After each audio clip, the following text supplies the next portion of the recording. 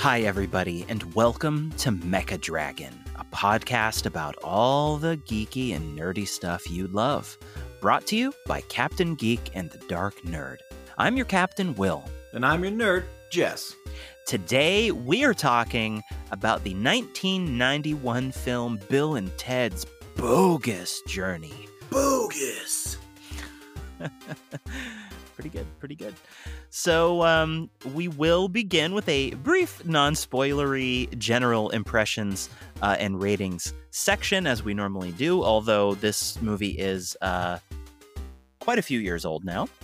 But if you have not seen it, you will have the opportunity to get our quick impressions without spoilers. But we have plenty to talk about for this movie, including I have a number of interesting factoids about the movie, behind the scenes stuff, how certain things came to be in the movie, some trivia that I think is pretty interesting that we can just kind of mention briefly in between our ratings and spoiler section, and I guess as we go. So why don't we get into it? Let's go. Because first we had Bill and Ted's Excellent Adventure, which we just covered. And of course, next we'll be doing Bill and Ted Face the Music. But for Bill and Ted's Bogus Journey, Jess, how did you feel about this movie? What are your general impressions? Well, I think it's kind of that. I don't know how they figured it out. It's like I used to have a boss whose name was Dick, and his parents actually named him Richard, but he preferred Dick. And he was a dick, so I think his parents somehow knew how he was going to turn out. But they kind of did the same thing with the titles of these movies, because Bill and Ted's Excellent Adventure was pretty excellent, you know? It was the first of the trilogy, and probably, I'd venture to say, the best so far. But so far as of the first movie, yeah. As of the first one and the second one, yes. Okay. I think this one was Shots fired. Yeah, this one was a little more bogus than Bill and Ted's Excellent Adventure, I felt. You know, the original... Here, this is not a spoiler. One of the factoids that I have is that originally the title was going to be Bill and Ted Go to Hell. Right. But I guess for American audiences, they thought, that's a bit much. It's a bit much for children those days. Even though you look at the stuff that was on TV and in movies back then, and we're going to touch a little bit on it during this movie, and I actually think Bill and Ted's Bogus Journey is a better title, though, right, than Bill and Ted Go to Hell. I mean, sure, they go on a romp through the afterlife, essentially, which you can learn just by looking at the back of the DVD case or any trailer. Okay. Yeah. But I prefer Bill and Ted's Bogus Journey as the it's more fitting. It is more fitting, and it fits into it's sort of the same, kind of formula as the lingo of the first one. Yeah.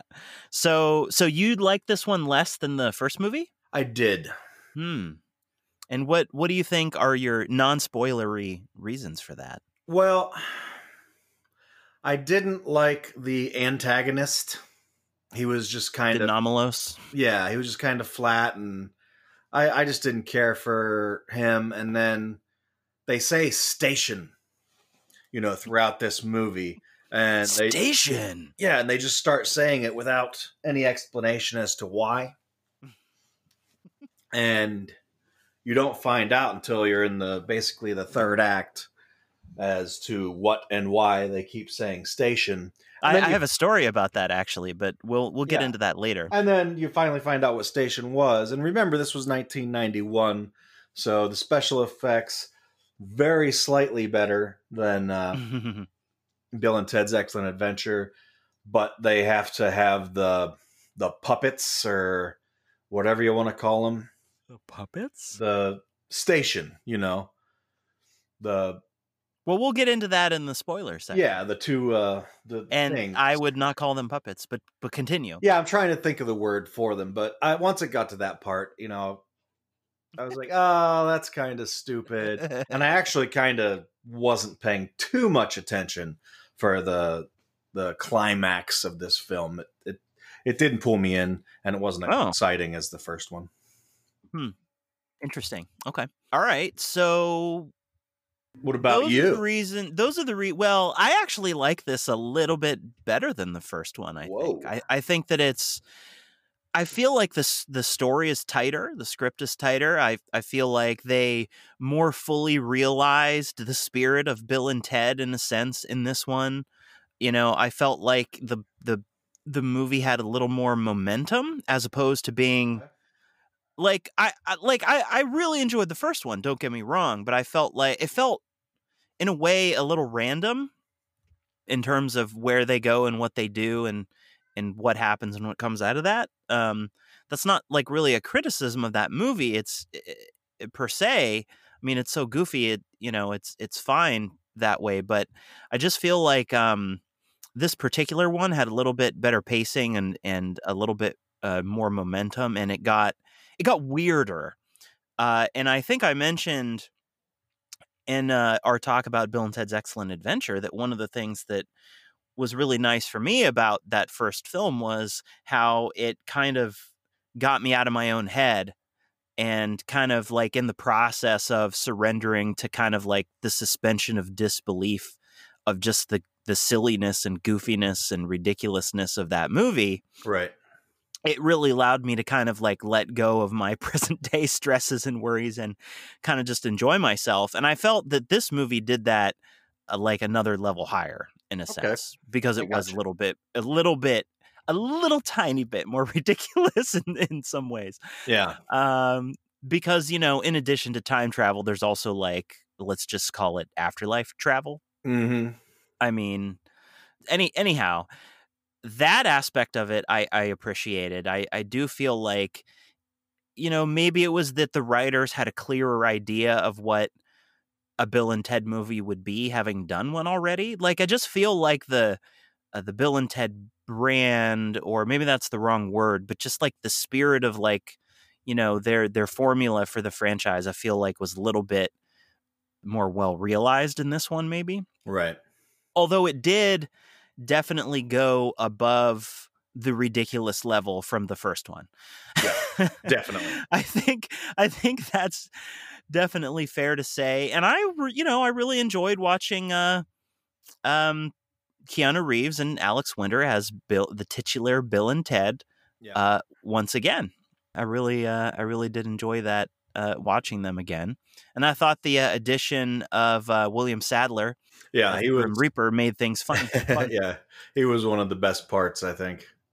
Yeah, he was really good. I have some factoids about him and stuff too. So okay, so other general impressions about this movie, the good and the bad, like, so you kind of were getting into why you felt that it was more bogus than the first movie. And am I remembering correctly or getting this right when I'm saying like you felt that it was a little too ridiculous this time? Is that kind of Yeah, I don't know. I don't know what it was. I just didn't it didn't pull me in. It's like I said, the last third of the movie, by the time it got to that point, I'd kind of grown bored with it. Like the first half of the movie is the best part. After that it kind of falls off. In the beginning, you learn about the antagonist and his evil plan to do whatever it is he's going to do that we'll talk about. And that part was all right, but it's like that scene originally, like in the opening of the movie, where it starts off with Rufus and they're in the future mm-hmm. and they have those, like I said, it's 1991, so they went a little overboard with those dumb costumes and outfits that everyone was wearing. Well, let's also just tread carefully with spoilers. So, Well, it's not spoilers. I'm just talking about the attire. right, right. It's just like, Oh, it was ridiculous, yeah, futuristic, yeah, clothing nonsense. yeah, and it's like, okay, that's just dumb, and that's part of what was going on in the late '80s and the early '90s. Before Terminator 2 came out in the '90s, started getting cool. But I don't know. I just didn't feel. I don't know. It's hard. It's hard to explain. I just didn't get into it. Okay. I didn't feel that the characters really did much throughout the. I don't know. So were you like sitting there watching the movie thinking, God, I hate this? Or, you Well, know, no, I overall didn't like it, but I liked certain sections of it. okay. Okay. It's hard to say. It's like I enjoyed parts of it, didn't care for other parts of it. There were a few standouts that we'll get into, but Mhm. aside from And what about Bill and Ted themselves? Were they just as goofy and charming and yeah, fun as always, despite the they were pretty funny. There was a couple things they did in this movie that were different from the first that I enjoyed, Mhm. but I don't know. It just felt like a little bit more of the same, but a little dumber at the same time. A You know? little dumber? Uh, felt about the same level of dumb to me, but for all that, a good time. All right. Well, I guess I would say that you didn't say too much that's specific, which, we're also in the non spoiler section. But, I would just say that it's just as goofy, if not goofier.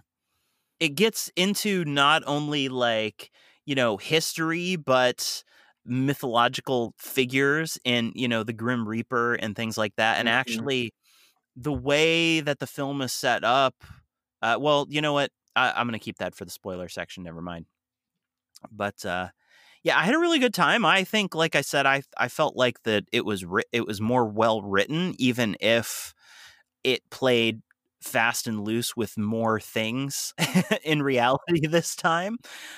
I felt like it had, maybe I missed like certain historical references in the first one, but I feel like this one had more like shout outs to different things Yeah. and little mentions and things like that, and homages.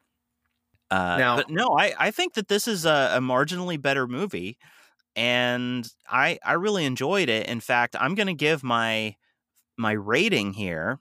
I'm going to give out of 10 time traveling phone booths. I'm going to have to give this one actually an 8. I think I gave the first one really? 7.5. Yeah. Wow. But this one I liked a bit more. So I have to get an 8. To me, it's definitely not a 9. Um, Definitely not.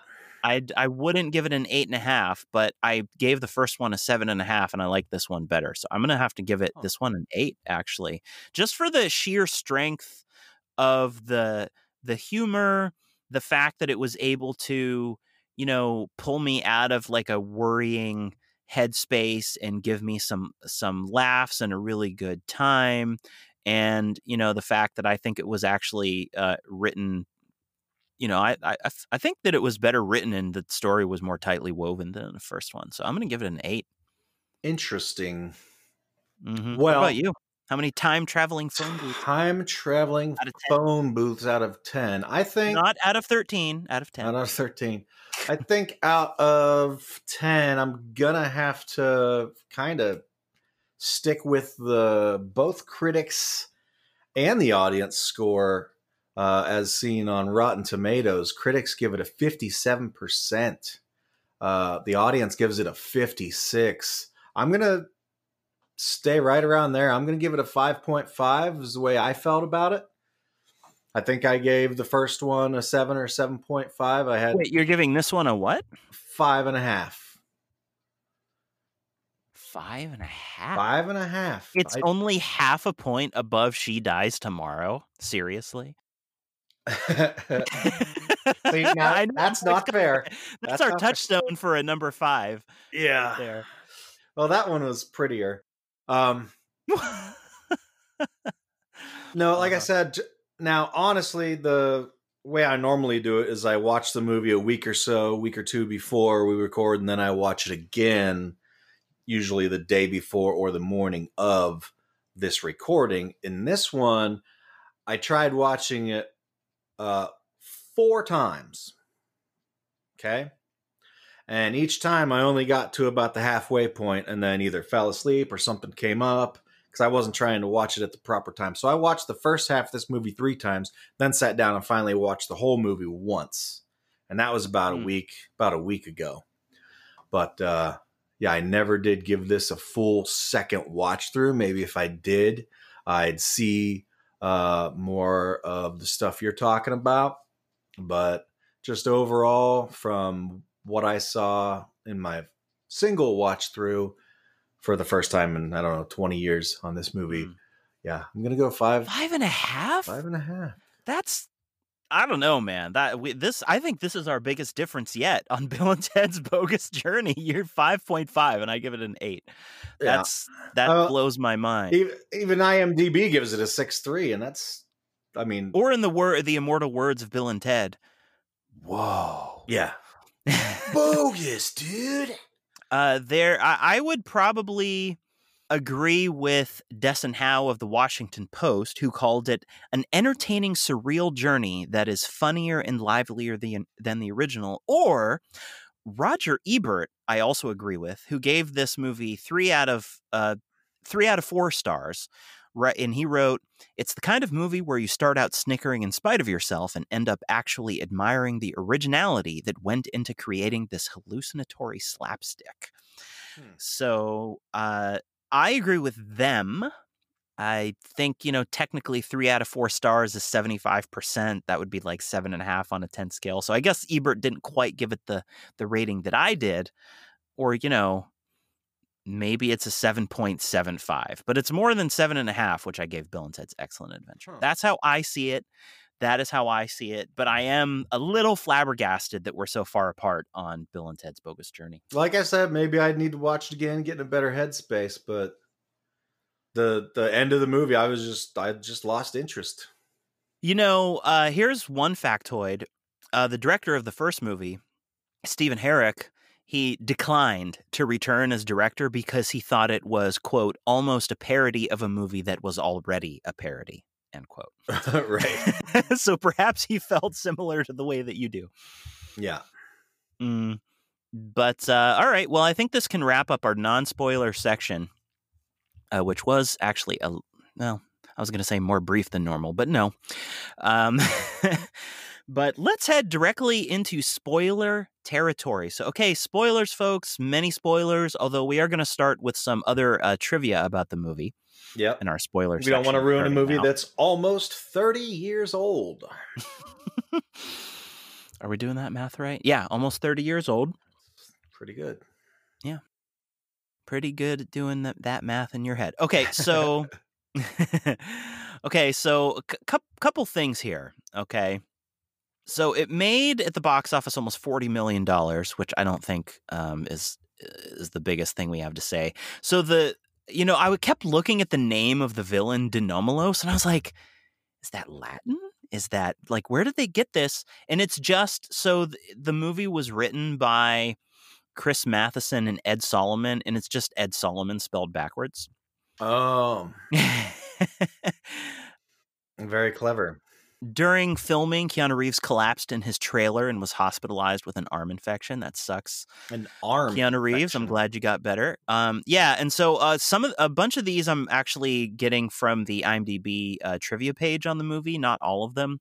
So the guitar solo at the end, before Kiss's God Gave Rock and Roll to You, that they do over the credits, was performed by guitar legend Steve Vai. Steve Vai, yep. Are you aware of this person? Oh, yeah. Oh, yeah. And what do you know of this person, Steve Vai? I know he's a very famous guitarist. He's a 3-time Grammy Award winner and was nominated 15 times.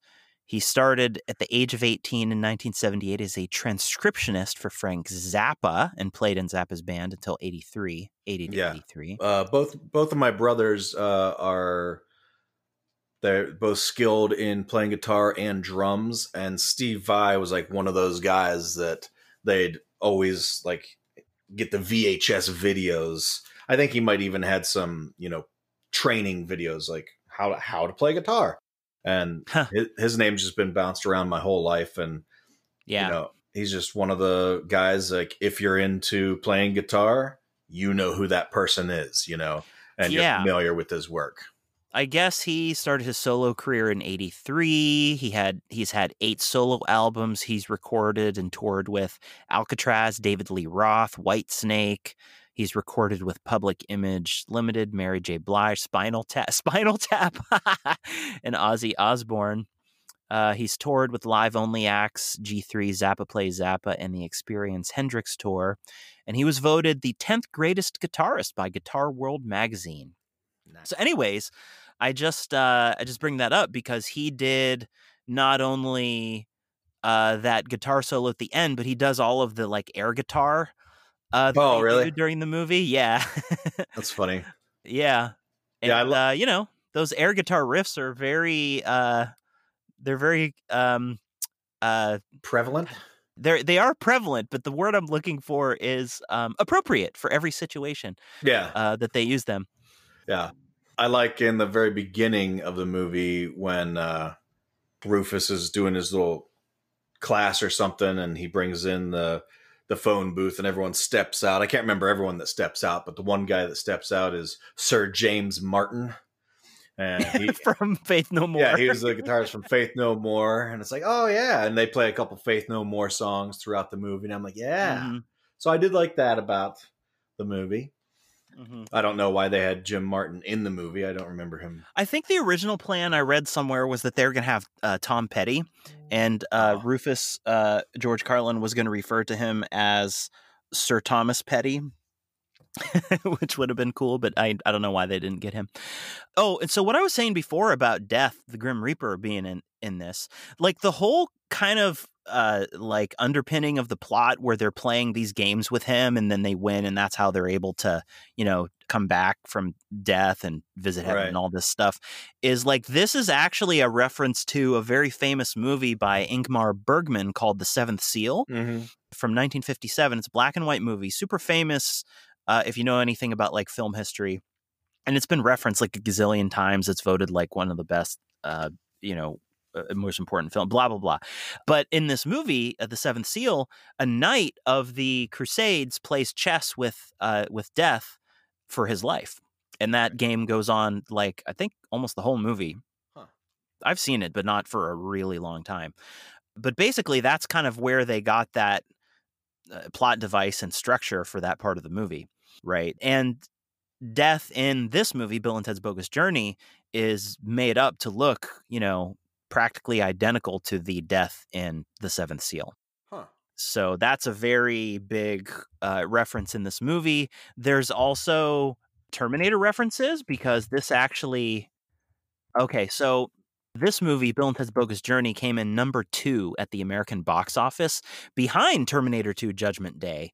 So these both came out in the same year. Oh. And by the way, this movie mocks the first Terminator movie in that the evil robot duplicates of Bill and Ted, think about this, they're sent back through time by the villain to stop the real Bill and Ted from winning the Battle of the Bands. Gotcha. Right? And when the evil Bill and Ted robots time travel in the stolen time machine, they wear sunglasses. Just like gotcha. So I didn't catch on to that because I was like, when I first watched this, I wasn't thinking about it, but I was like, wait, why are they wearing sunglasses at night? Yeah, because they don't wear them anytime throughout the rest of the movie. Yeah, and I mean, I guess you could say it like makes them look more evil, sort of, kinda, but it's definitely a shout out, I think, to Terminator. Yeah. Huh. Interesting. Yeah. But I mean, just the fact that they're evil robots from the future come to kill Bill and Ted is something to think about. So, okay, there's a couple other ones that I wanted to mention. Oh, William Sadler, who is Death, also plays the Englishman guy who's reacting during the Battle of the Bands with his family. And those he is? Actors are his real wife and child. Nice. Alex Winter has a dual role in this movie as well. He plays the grandma in his own personal hell. Yes. That wants to kiss. Yeah, that was awesome. Oh, so you know how early in the movie they're watching the Star Trek episode Arena where he's in the desert and he's like, that's the one where he fights the Gorn, I think, and he eventually makes like the makeshift bazooka. If you've seen that episode, yeah, I have. But that it's mountain, in like 3 or 4 different movies, like they reference that. Yeah. Oh, yeah. Oh, that one's referenced a lot. But like that mountain where that episode of Star Trek was filmed is the same mountain where the evil robots bring them to kill them. Gotcha. Okay. So that's Interesting. The Tillman Water Reclamation Plant in Van Nuys, California, which they use in the movie to be Bill and Ted University in 1991, 2691. Gotcha. That's actually would later be used to represent another future university, namely Starfleet Academy, as Oh, featured in really? Star Trek The Next Generation 1992 episode The First Duty. Ah, I you believe that's said the one. duty. I think that's the one actually where young Will Crusher gets into trouble. As he is wont to do. And also in an episode of Voyager, as he is wont to do, yes. The mall with the building emporium is the same mall that Doc Brown shows Marty in Back to the Future, where they time travel. Okay. When you mentioned that the visual effects are a little bit better in this movie. When the evil robot Bill and Ted arrive at the Circle K, the same one from the first movie. And they try and kill the cat. It was a 7-Eleven that they used in that, and the Circle K sign in the sky were CGI. Oh, interesting. They actually made a comic book version of this movie, Marvel did, that was based on an earlier draft of the script. So, wait a second. Are you telling me that there's a chance that frickin' Bill and frickin' Ted could possibly be in the frickin' MCU? There could be a crossover. Oh my god! It was pretty popular comic, and so they commissioned a spin-off series called Bill and Ted's Excellent Comic Book. Wow. And it ran for 12 issues, featuring original stories, I'm reading from Wikipedia now, such as Death Taking a Vacation, a medieval version of Bill and Ted gaining a band manager, a return of Denomalos, an attempt to stop John Wilkes Booth, and meeting Little Bill and Ted from the future. Wow. Yeah. And those little babies at the end were actually girls, by the way. That'd be funny if it was like girls that are huge stars today and that was like their first role. Just little babies in Bill and Ted's Bogus Journey.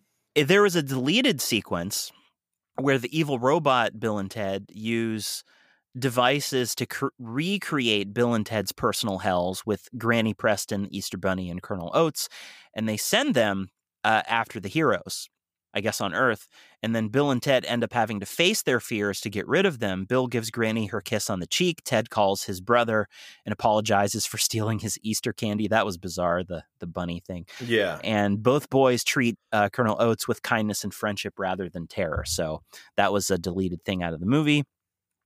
And during the seance, the chant that they used to send Bill and Ted's spirits is actually Ed and Chris will rule the world read backwards.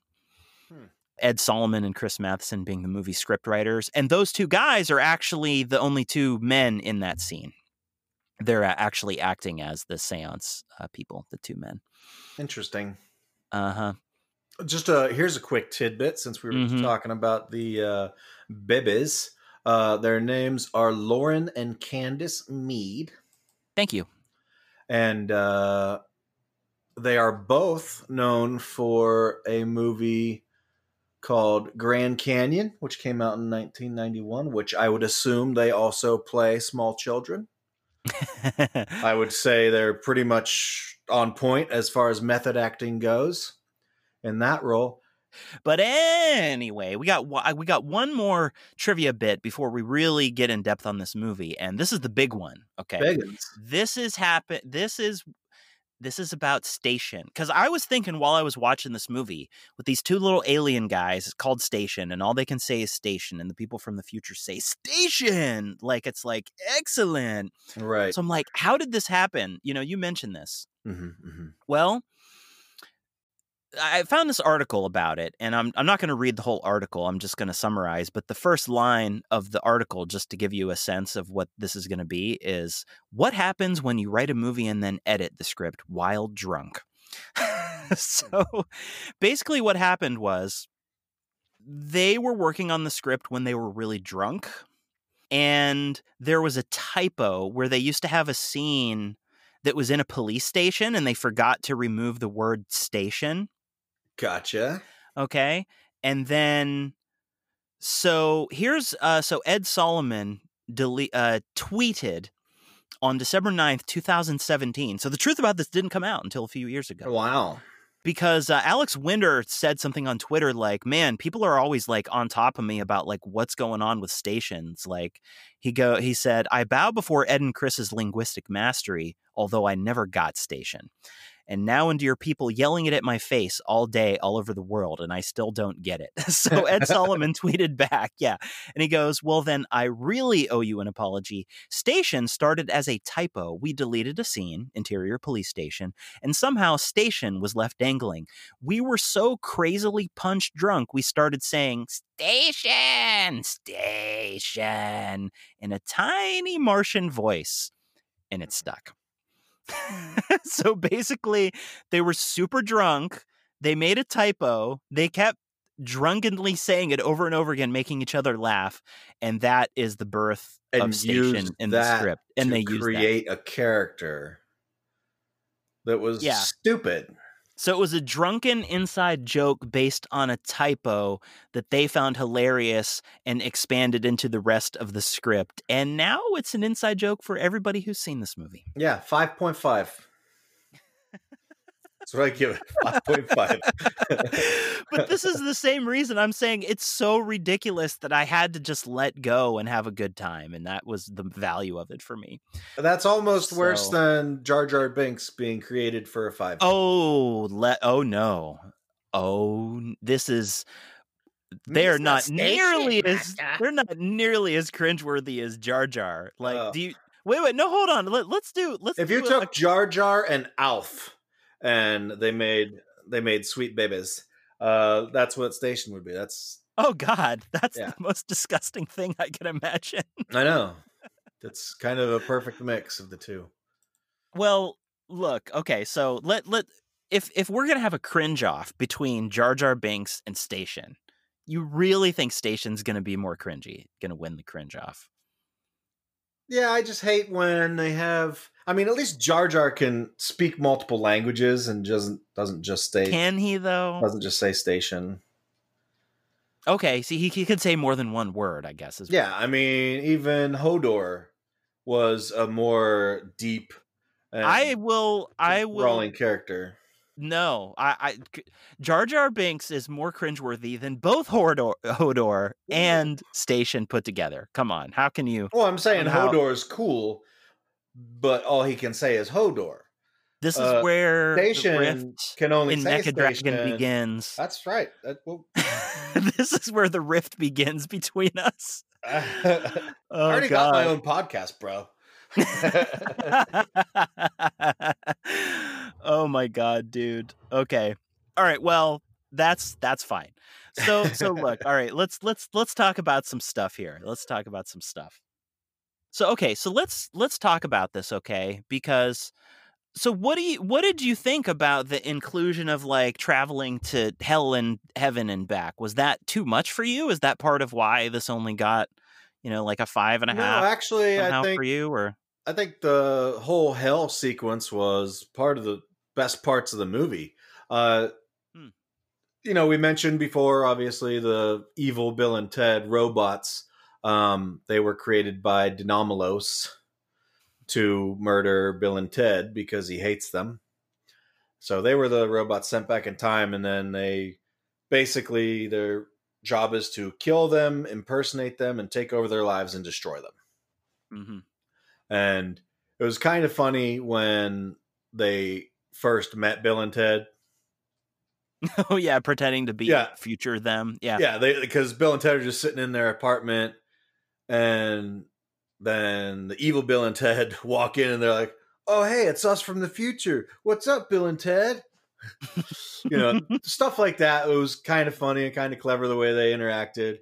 And then later you learn that they're here to kill them. And Bill and Ted are like, bogus, dude. I actually did not I hardly remembered anything about this movie, but I knew that they did die. But like thinking about it, I was like, I think it's kind of surprising that they actually go full on and kill them. Right. Like not that far into the movie. That was kind of I think that I also read somewhere that the studio execs were not like super happy about that idea. They thought it was like too far, but they were like, no, they insisted, and I think it was better that they actually went that far. Yeah. And then, Go ahead. so they finally get to the point where the evil Bill and Ted take them captive and take them out to the desert, to that place you mentioned earlier, from the same Star Trek mountain, the hill.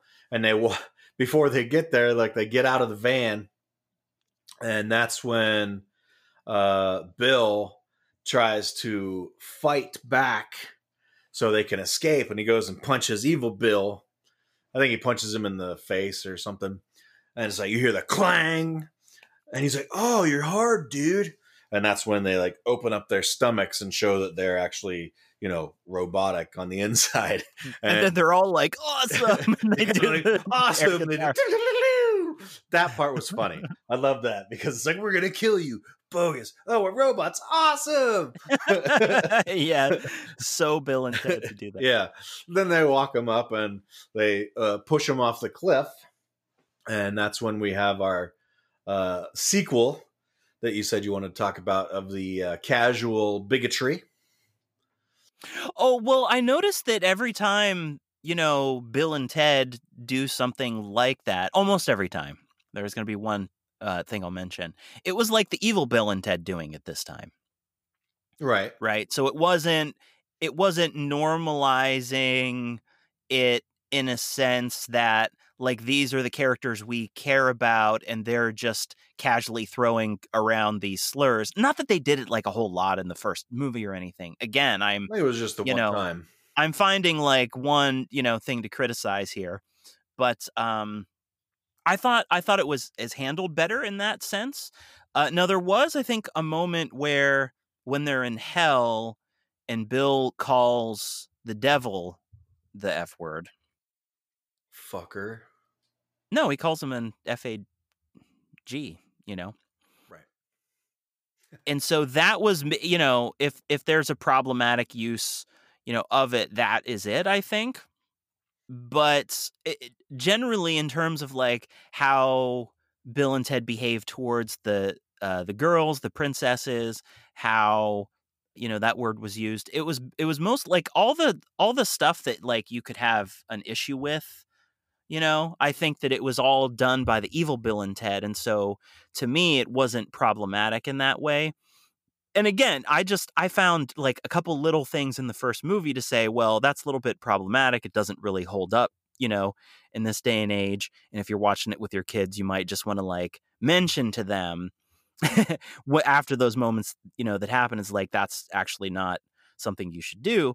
But like in this movie, I think, it was even far less problematic to the extent that the first one was even problematic. Right. So that's where I come down on this movie. Yeah, the first one, the slur was more, towards the sexual aspect of it because they were hugging or something after they thought. Yeah, Ted well, it was died. the same way because they were just flailing for some way to avoid getting killed by the evil Bill and Ted, and they were like, but we love you even though you're doing this, and that's when they said it and then dropped them down to their deaths. Okay, I got you. Yeah. Yeah. So, but also like they really drew this distinction between the real Bill and Ted and the evil Bill and Ted in that, even like Bill and Ted are always excellent to each other and they treat other people with excellence. Right. To use their terminology. No, they really do. Even the evil versions of them that are there to murder them, the thing that they do against them is to say that they love them. Yeah. I mean, it's a Hail Mary. Yeah. But they don't stoop to negativity and nastiness at any point. And that's one of the I think one of the reasons that those characters resonated with people, even though they're again not the sharpest tools in the shed. Yeah. They're good guys, you know what I mean? And even at the end when they take on the evil Bill and Ted with the good Bill and Ted robots, right. like yes, they end up uppercutting them and like destroying them, but they're not mean about it. Right. If that makes sense. They're just all like having a good time at the big show. And even the evil Bill and Ted like admit at the end, they're like, I guess you got us, dude. And then like their heads go off and they explode.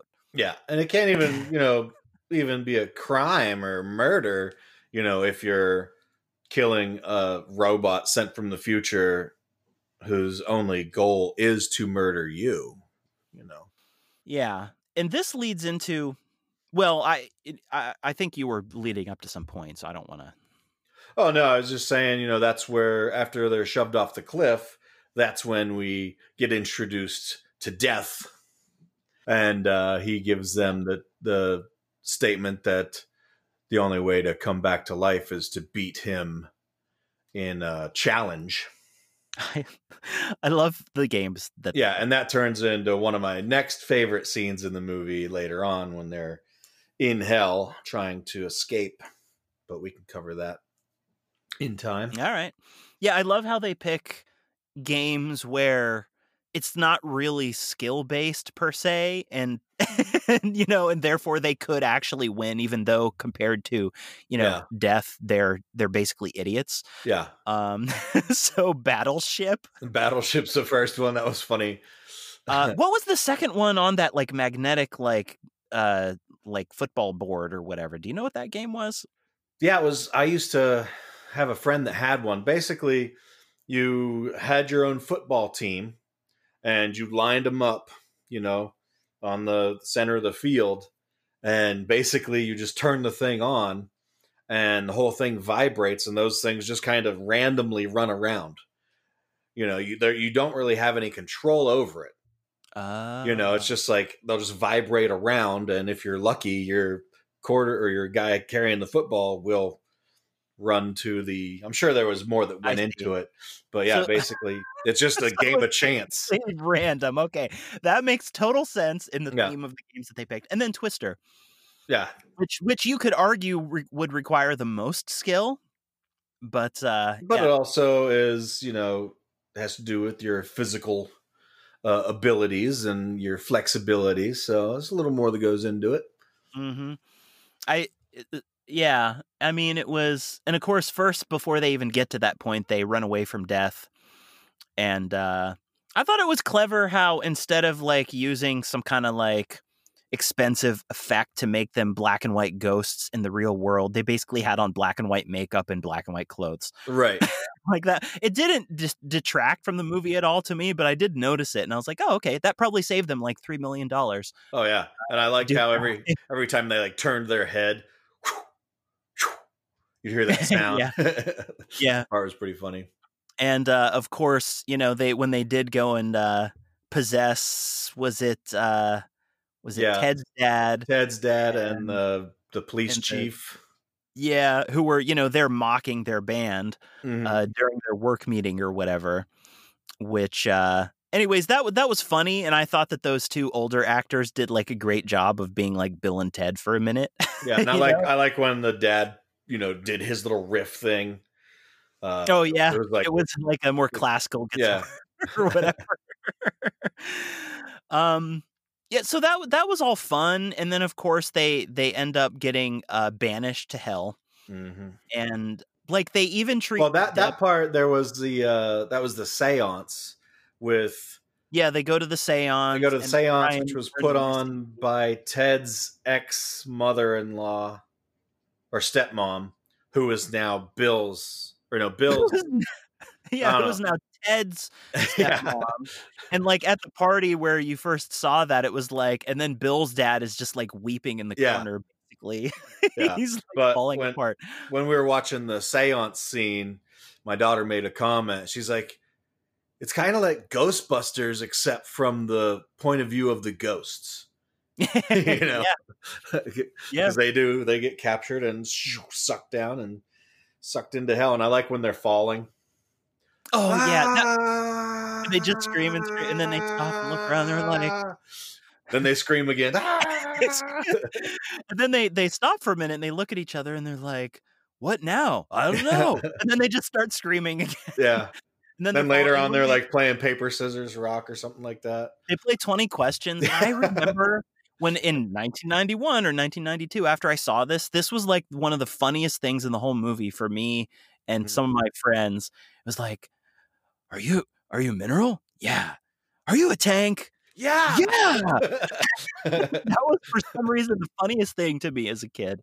Yeah. I didn't get quite as much of a kick out of it now, but it was still pretty funny. But so yeah, then they're in hell, and all the stuff they go through in hell is like super exaggerated, but Mhm. I thought pretty hilarious. Yeah, and hell, the way it was designed reminded me of oh, what's his face? Tim, guy that did Edward Scissorhands. Tim Burton? Tim Burton. Yeah, it was like Burton-esque the way they had the rooms with the weird shaped doors and Oh windows. yeah, and the forced perspective and Yeah, stuff, especially in the military academy. Yeah, I could see that. I guess I didn't really think of Tim Burton, but that's the type of exaggerated like production design that he would right, use, like art department stuff. Yeah. Um, but no, I thought that was good. I think I would have liked to see that deleted scene I mentioned where they actually have to face their fears later.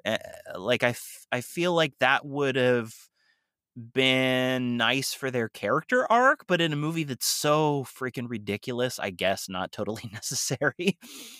I think it might have been nice. Maybe if I was able to watch the deleted scene, I could.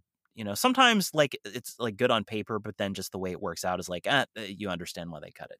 right. It could have been just simply bad for pacing too. Honestly, I don't know. I'm just spitballing here, but here's another thing that I really appreciated about this movie compared to the first one, which is I feel like I think that it made the characters of Bill and Ted a little more clear in terms of who they were and their connection to each other. Like I'm using maybe overly complicated words, but this movie really highlighted the fact that they're kind of the same person and they're like really bosom buddies. Really, they have one of those like really special, like for life bro, like friendships. Like, especially they're always completing each other's sentences and like thinking the same things. But like in that scene where they propose to their girlfriends, Right. they they like split up to different sides of the room or whatever, and they're reading like these things that they wrote, which are exactly the same except in different words. Right. You They, know, it's the same, pentameter. like they're just paraphrased versions of themselves, but you get the sense that they did write them separately. Well, it's almost like they wrote them together, but just used different words. You know what I'm saying? Yeah, yeah, but it was Like they like came up with one line, and the other guy's, "Oh, I could change this word to that." So it's basically like 90% the same thing because you can hear them echoing together. It's pretty funny. yeah, but I think there were multiple moments. So it was like that. It was like when they're falling in the pit and they play 20 questions and he knows exactly what he's thinking after one question. Right. It's like stuff like that. I just felt like it was a little bit better written, this one. And I felt like that they explored the Bill and Ted friendship a little bit more. I mean, not super deep or anything, but Yeah, I just felt it's like it's better written to write complete to idiots them, yeah. acting like complete idiots. Yeah. So here's another thing that I wanted to talk about. And this is kind of looking forward to the next movie, which I have not watched yet. I think maybe you have. But so no spoilers for the new movie if you have seen it. But like, first of all, so okay, so they end, and I thought I really loved the show at the end because just as the evil Bill and Ted come out, insult the audience, and are about to get, started ruining the legacy of Bill and Ted for all time, Yeah, right? someone comes up and asks them, "Where are the girls?" "Oh, they're hanging from the rafters. We're gonna kill them later." Yeah, she's like, all right, guys. And it's like, that could be taken as we're going to give them a heck of a show with, Yeah, some, thing at the end. So, but, I really like the show because if you think about it from the audience's perspective, they just put on a hell of a show. Like yeah, first it's them being kind of like, evil, and then the actual Bill and Ted show up. And they're like, "No, we're Bill and Ted." And then, the robot versions of them bust through the wall and it turns into this fight. And then they uppercut off the evil Bill and Ted's heads, which go into the, sky with like, trails of sparks. Yeah, They fireworks. punch them and make the bodies explode, and then it turns into, then they're like, wait, we're still not good. What do we do?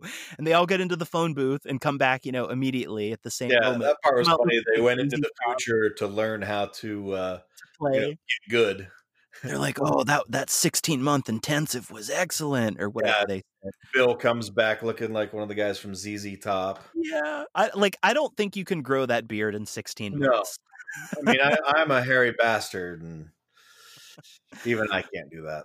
But point being, that was a pretty cool show. And then actually, Steve Vai was the one, maybe I mentioned this, who played their solo at the end, leading into Right. the song of the credits. And so the credits, though, and all the like news headlines I want to talk about, because that's where it gets super ridiculous. It's like, oh, they get super famous. They tour the Mideast, brings peace to the Mideast. They play the Grand Canyon. And then there's this like little like subplot inside all those headlines of like Death is playing with them in their band, but then he goes solo, but his record flops. And Oh, what was it? They I can't remember what they called it. It was like some sort of rap that they mentioned. Like the Reaper rap. Reaper rap it's getting huge. It's the next big thing. Reaper rap. The Reaper rap. So I'm surprised they didn't have, like a little montage of. Well, Steve Vai did the Reaper rap too, just by the way. I mean, it wasn't very long or anything. But so then, and this, I have no idea how they're going to fit into the, the later movie, but they go to Mars. They go to Mars to play. I don't know who they're playing for at Mars, but that's a thing that I don't know how they're going to reconcile in the third movie. I mean, it's funny for the credits and everything, but wow, that's crazy. And I don't know if you noticed. I don't think they use any of that stuff as like canon in the third movie that they touched. Oh, okay.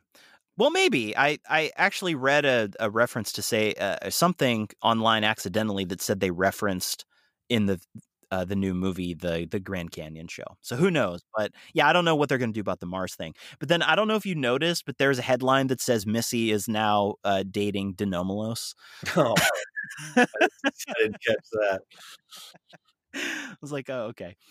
But all in all, I ended up appreciating the ridiculousness of it, the over the top, goofy nature of it all, because maybe that's just what I needed right now. Yeah. Because I think that when I first started watching Excellent Adventure, and the first time, because I watched this movie twice, I watched it like a week ago and then last night, right. Bogus Journey. But I think when I first started watching it, I think it did take me a little while to get into it, frankly. Because I'm a lot older than I was in 1989 and 1991. And, life has turned me into a cynical, bitter, hollowed out version of myself, basically. Yeah, you are just a husk. Being a little hyperbolic, but one of the things I most appreciated about these movies is its ability to help me lighten up, frankly. I think sometimes I play the role of wet blanket on this podcast, unfortunately. But I wouldn't say wet blanket so much as sack of wet rags. Okay, thanks. That's not any better, but thanks. No, but I mean, it was a very welcome, comedic, goofy experience that, although it took me a little while to get into it, once I was able to basically say to myself, okay, just dude, you have to let it go. It's not made to be realistic, Once I was able to do that, man, I had a good time. And I really appreciated that Bill and Ted were able to bring me some small measure of joy and comfort in these trying times. So, if I had to state, the greatest, value of those movies to me, it's that they were just simply a fun, goofy time that allowed a nice little escape. Yeah. Whereas you're giving this a 5.5. So I'm picturing you like sort of grumbling through the whole thing. Like, no, like I said, I kind of, like you said, it didn't really pull you in right off the bat in the beginning. And I felt the same way the first 3 times I watched it. But it didn't pull me in, and it got me in and then held me throughout the middle, and then it just kind of petered off, and I wasn't really paying that much attention. And then the end, where they did the Battle of the Bands, that part was fun and all that, and they worked some stuff in, but just the in between the hell and that stuff, it just. But yeah, like you said, yeah, the whole station thing, and when they went to heaven, also we had a Black God. I think that was even before Black God. Yeah, wasn't God the black guy? No, I don't think God was like a light at the top of the staircase. I don't remember him being personified as an actual person. I mean, maybe did he use his voice once? Did he speak as God? Sure. I was thinking of the purple guy, the guy in the purple suit. Maybe. Oh, no, that was just some functionary admitting them to the room with God. Oh. Yeah, that was an actual God. They told you I wasn't really paying too much attention. I see. I did find it weird that they mugged people to get in. Right. Like, wouldn't like the people like the ticket masters or whatever standing there at heaven be like on to that? Yeah, wouldn't you have like the final say? It's like, you can't commit a crime to get into heaven. On the other hand, when they're standing there in front of God, they do fess up to it immediately and be like, God, we had to mug some people to get in here. Yeah. Sorry. that was kind of funny. Yeah, but at the same time, really. But again, by that point, I was just like whatever, I'm just rolling with it at that point. So, and again, that was the big value of the movie to me. So what? Yeah. So any other final thoughts on this? Not really. I think I pretty much covered. I mean, like I said, I'll probably have to watch it again in a better state of mind, because I just never really got into it like I did the first one. Mm-hmm. Maybe if I do watch it again, I'll get more of all the stuff you're talking about that you really liked about it. But I understand where you're coming from, and I see it. Yeah. It just wasn't. I don't know. Wasn't enough to pull me in. Yeah. Again, not a super deep movie, but for me, the greatest things about it were just the surreal goofiness of it, and I think it is kind of surreal. Yeah, the surreal goofiness of it that just kind of allowed me to like say, fine, let's not worry about realism and let's just have a good time. That was great for me, and like you said, it's a perfect escape. Today we're recording this is November 13th, 2020. So everyone knows what's going on in the United States as well as the rest of the world right now. So if you need an escape, this might be it. Another thing is, the thing with Bill and Ted in this movie is even though, again, I mean, these guys are not geniuses, but they are very good-natured and they never give up. Right. They're always doing their best to, do the right thing, even though maybe sometimes they're slightly off kilter or misguided. But, that's a pretty decent message. And, this movie is just a fun time. It is a surreal, goofy romp with some charming characters. And there's not much more to it than that. And I'm really interested now to see the new one, because I'm really kind of wondering how they're going to treat these characters as, middle-aged adults now. I mean, I think Keanu Reeves is just like a hair older than we are. Right. Maybe like 5 years or something. I'm not going to look it up right now. But yeah, well, I'm really looking. It's not really a spoiler alert, but this movie was 1991. Yes. And the new movie came out this year in 2020, which, as we said, is just about 30 years. So, and if they were supposed to be like 18 in Bogus Journey, then they're like 48 or something in the new movie. Something. Yeah, they. I'm just gonna let you know they do look their age, especially Keanu. It's like when he's in John Wick and stuff with his his scruffy beard and stuff, and his hair, and his black jackets and long jackets or whatever it is he wears. He looks pretty tough and cool, and when he shaves, he looks kind of like a grandpa.